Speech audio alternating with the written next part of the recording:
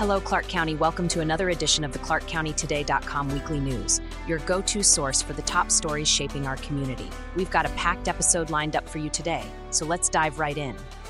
Our first headline this week brings us to the forefront of emergency preparedness as winter weather approaches Clark County, Washington. Local firefighters are gearing up for potential emergencies caused by snow and icy conditions. Chief Scott Sorensen of Clark County Fire District 3 emphasizes the importance of preparedness during winter storms, with a forecast predicting 2 to 6 inches of snow. Firefighters are diligently readying their vehicles, including putting on and taking off chains, depending on the elevation and road conditions. Sorensen highlights the need for proper clothing and equipment for the firefighters, acknowledging the grueling nature of their shifts during extreme weather events. Despite the challenging conditions, the firefighters remain committed to responding to emergencies. Stay tuned for updates on ClarkCountyToday.com as the situation unfolds.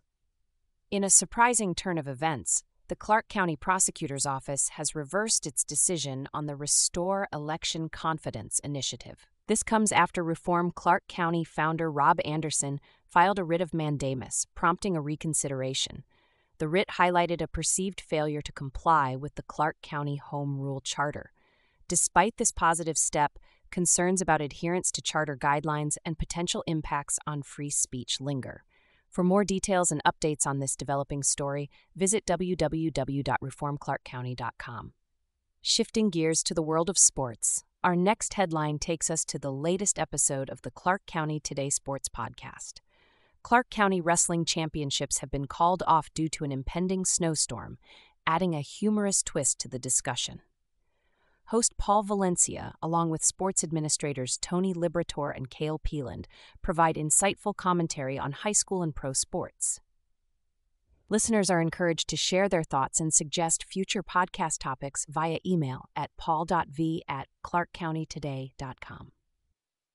Turning our attention to transportation, a recent study reveals that the Oregon Department of Transportation, ODOT, faces financial challenges, with toll collection costs on I-205 ranging from 83 to 86%. The Regional Tolling Advisory Committee is evaluating tolling proposals for projects like the I-205 Abernethy Bridge and I-5 Rose Quarter.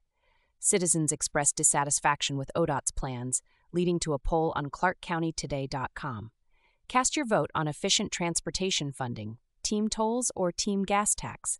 Plus, share your thoughts by sending a letter to the editor at ken.v@clarkcountytoday.com. Shifting our focus to local community concerns, there's a rising rally in Vancouver to save Southeast McGillivray Boulevard from lane reductions. The grassroots group Save Our Streets is urging neighborhoods to be prepared for similar changes, expressing worries about effective communication from the city. City officials are set to meet with Save Our Streets on January 22nd, while the organization contemplates an initiative process to involve citizens in decisions regarding traffic lane reductions on major thoroughfares. In the realm of legal proceedings, concerns expressed by a judge over the prosecution's preparedness and investigation highlight a recent hearing in the John Lee case. Attorney Angus Lee, representing Lee, filed significant motions, including a challenge to the legality of the search of Lee's text messages. The case will continue with hearings scheduled for February 15th and March 15th. Stay updated on this unfolding legal saga at ClarkCountyToday.com. Local author and homeschool advocate Heidi St. John has released her first children's picture book, The Mouse and the Sea. The Christian book aims to teach children the importance of offering and accepting help. Get your copy on bravebooks.us and use the promotional code HEIDI for a 20% discount exclusively for Clark County Today readers. Renowned apologetics and science expert Ken Ham recently visited Clark County sharing insights on faith, education, and the challenges faced by Christian schools. Collaborating with Heidi St. John and Firmly Planted Action, Ham emphasized the importance of teaching a Christian worldview based on the entire Bible. Shifting gears to municipal matters, the Vancouver City Council has rejected a bid for sewage lift pumps due to a proposed cost that was 162% higher than the city's original estimate. The rejection prompts city staff to establish more standardized requirements for competitive pricing. Stay informed about local governance issues at clarkcountytoday.com. In the world of sports, Jack Hathaway has resigned as head coach of Camas football, stepping down after leading the Papermakers to 3 consecutive league championships. Despite relinquishing the head coaching role, Hathaway expresses aspirations to remain involved in a different capacity. The school plans to post the coaching position soon. Follow the developments in local sports on clarkcountytoday.com. Wrapping up our headlines, let's celebrate the heartwarming initiative by Flash Love, led by Andrei Ivanov.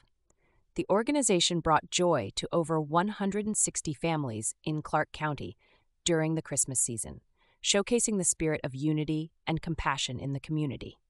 Monthly events are planned for the year ahead, inviting the public to participate in spreading love and positivity.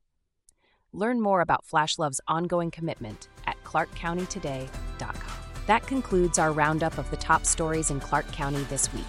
For more in-depth coverage and the latest updates, visit clarkcountytoday.com. Don't forget to cast your vote on this week's poll and share your thoughts with us. Until next time, stay informed, stay engaged, and visit clarkcountytoday.com for all your local news.